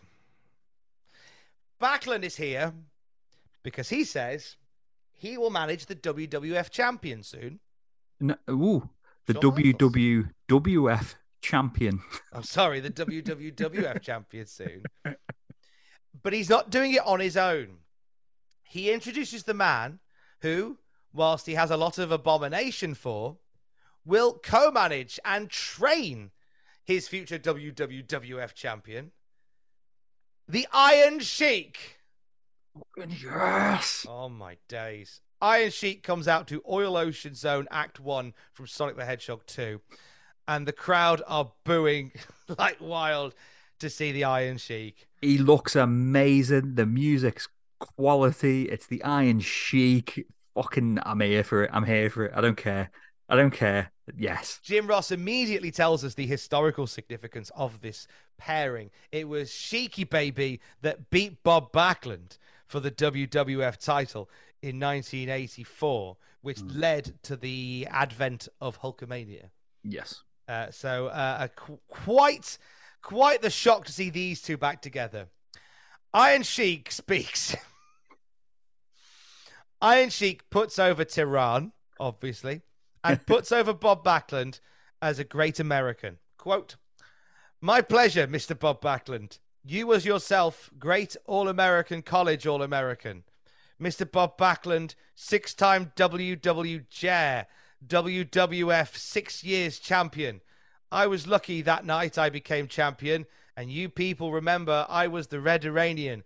I come Olympics from Germany and also United States of America, and of course, the greatest WWF champion of all time. JR says the interview should have been in closed captions. At this point, Iron Sheik's music starts playing. Iron Sheik continues to talk, and Kevin Kelly informs us we're going to a break. When we come back, our main event. And that's it. Amazing. It's so good. It was a fucking train wreck. It's a train wreck. It just needed Sheik saying, "Fuck you, Hulk Hogan. I'll break your neck. I'll break your back. I'll make you humble. Fuck off." Were we meant to see their new charge here, or was this a tease for something in the future? I think it was a tease. Okay. I assume it was a tease. The thing is, as well, this is pre-recorded. They could have... This is the best they could do. Yeah, Christ. Without cutting anybody's match off. I would have you would have just had, if you needed to save some time, you just show Iron Sheik's entrance, but not show his promo. Obviously, we'd miss out on a stunning promo if they played that game. But so it was sensational. So good. So good. Backlund and the Iron Sheik will be managing a WWF star.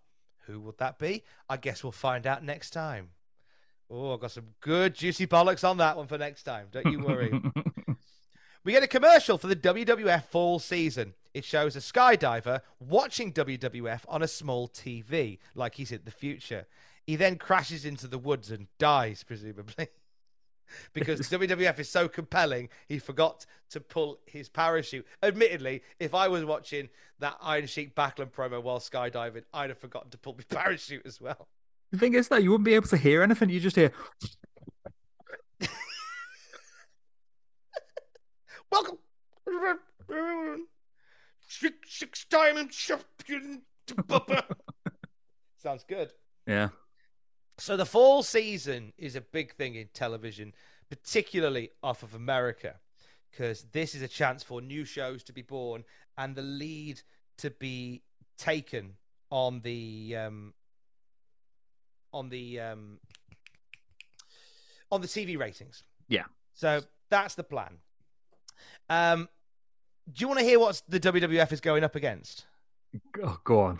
Okay. It's going up against brand new shows such as Party Girl, which is a sitcom about a young girl living the wild life in New York City. It's based off a movie of the same name and stars Christine Taylor, a.k.a. Marsha Brady, in the lead role. It goes up against Dangerous Minds, which is a TV spin-off of the movie Dangerous Minds, but with Michelle Pfeiffer's role being played by Janine from Ghostbusters.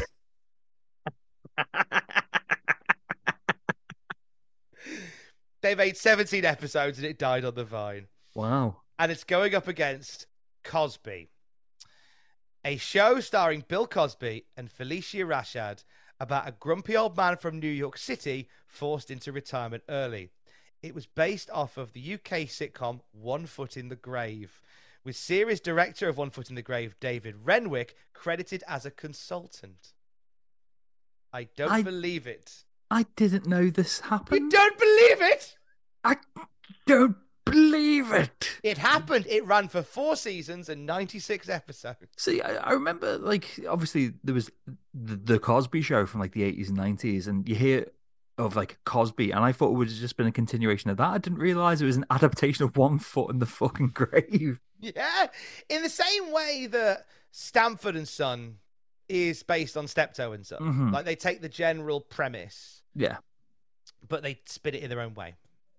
And it launched this week up against Monday Night Raw. Christ. So, some tough competition. Thank God we've got Sheiky Baby and Bob Backlund back.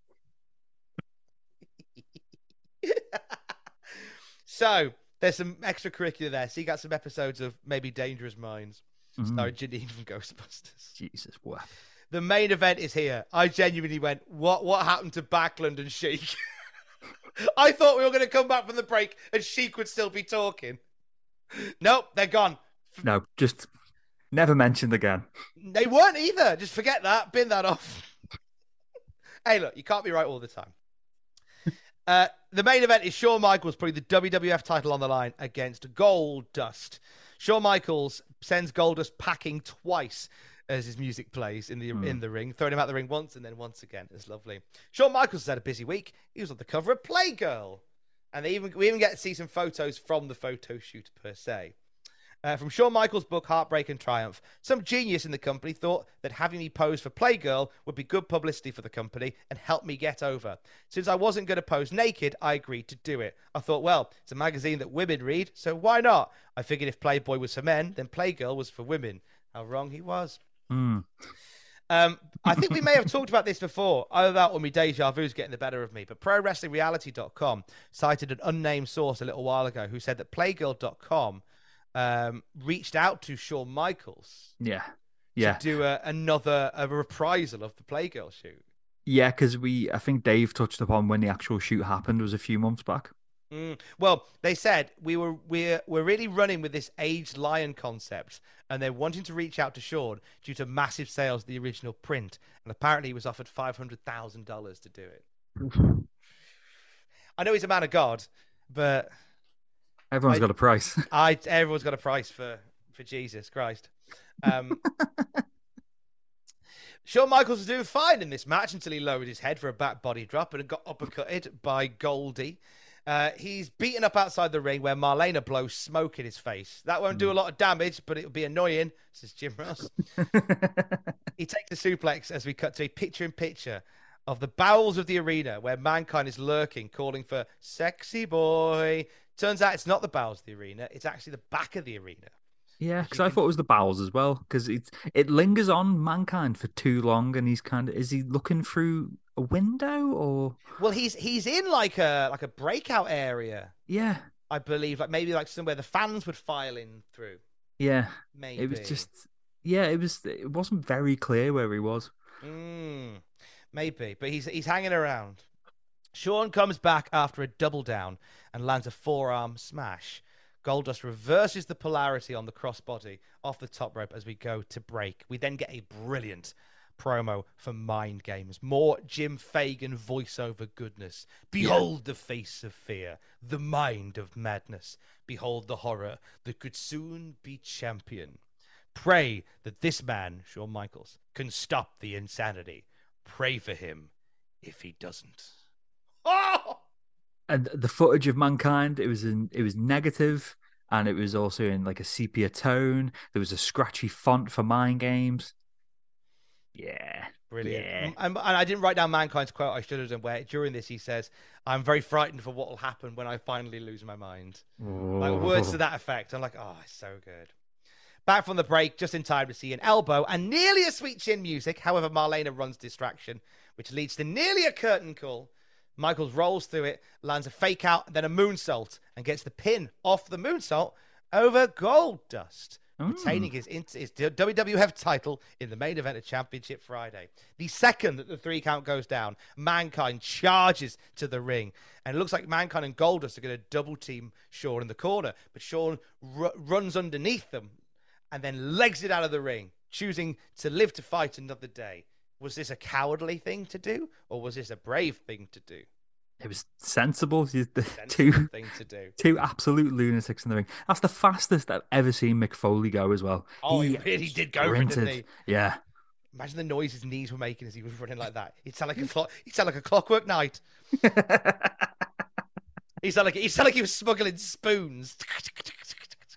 Is that our weekly, guaranteed Clockwork Knight reference? Is it? We had to get it in because I'm aware that it's nearly the end of the show. And I was worried that we're running out of time to not mention Clockwork Knight.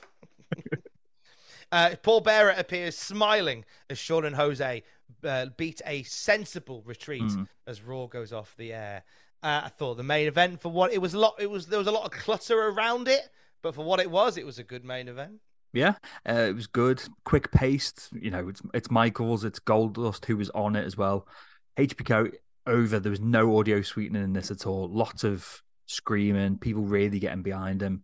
I think the video package at the start helped it as well. It obviously not for the live crowd, but for us, it was like, yeah, getting invested in this.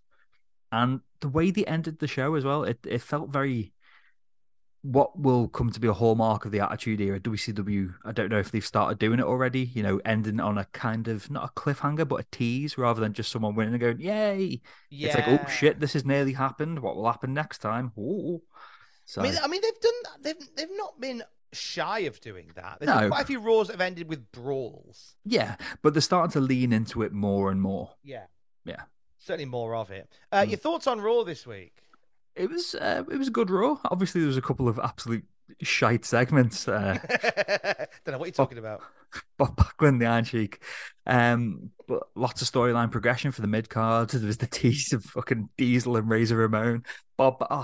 If there was something for everyone, there was good wrestling, there was good video packages, there was fucking some upset elephant, there was some shite, there was Pug Porto. Yeah, good Raw. Yourself? Elephant in there, Iron Sheik and Bob Backlund talking utter shite. They made the best of a situation where they were off their normal time slot, and I know that's normally a bit of a blow for a regular TV show, particularly as we get into the throes of a Monday Night War. But I think they did the best with it. I think that it's going to be a recurring theme where these promo packages make matches far bigger than they deserve to be. 100%. I think, you know what, as Shawn and Goldust, they had a great match. It looked like a great match in Toronto a few nights before.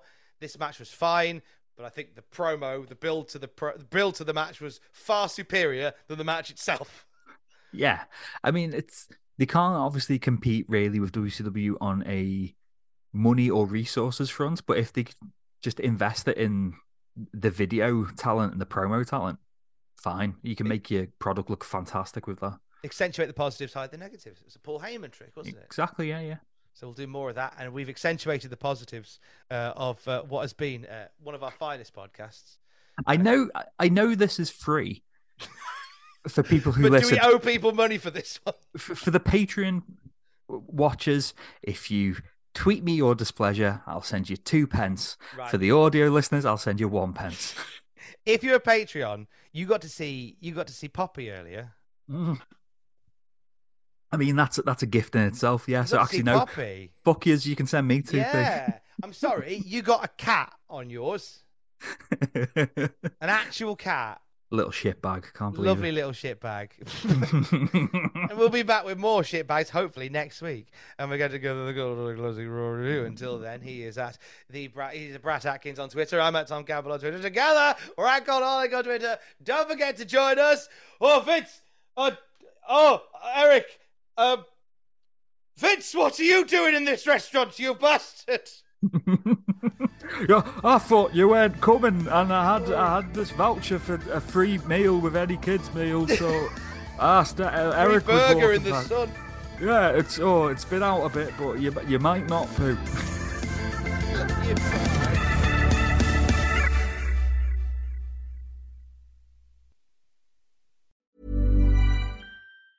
Hi, I'm Daniel, founder of Pretty Litter. Did you know cats tend to hide symptoms of sickness and pain? I learned this the hard way after losing my cat, Gingy. So I created Pretty Litter, a health monitoring litter that helps detect early signs of illness by changing colors, saving you money and potentially your cat's life. Pretty Litter is veterinarian developed, and it's the easiest way to keep tabs on your fur baby's health right at home. Go to prettylitter.com and use code ACAST for 20% off your first order and a free cat toy. Terms and conditions apply. See site for details. Planning for your next trip? Elevate your travel style with Quince. Quince has all the jet-setting essentials you'll want for your next getaway, like European linen, premium luggage options, buttery soft Italian leather bags, and so much more. And is all priced at 50 to 80% less than similar brands. Plus, Quince only works with factories that use safe and ethical manufacturing practices. Pack your bags with high-quality essentials you'll be wearing for vacations to come with Quince. Go to quince.com/pack for free shipping and 365-day returns. For all the wrestling headlines in just 10 minutes, search Cultaholic Wrestling News on Apple, Spotify, or wherever you get your podcasts from.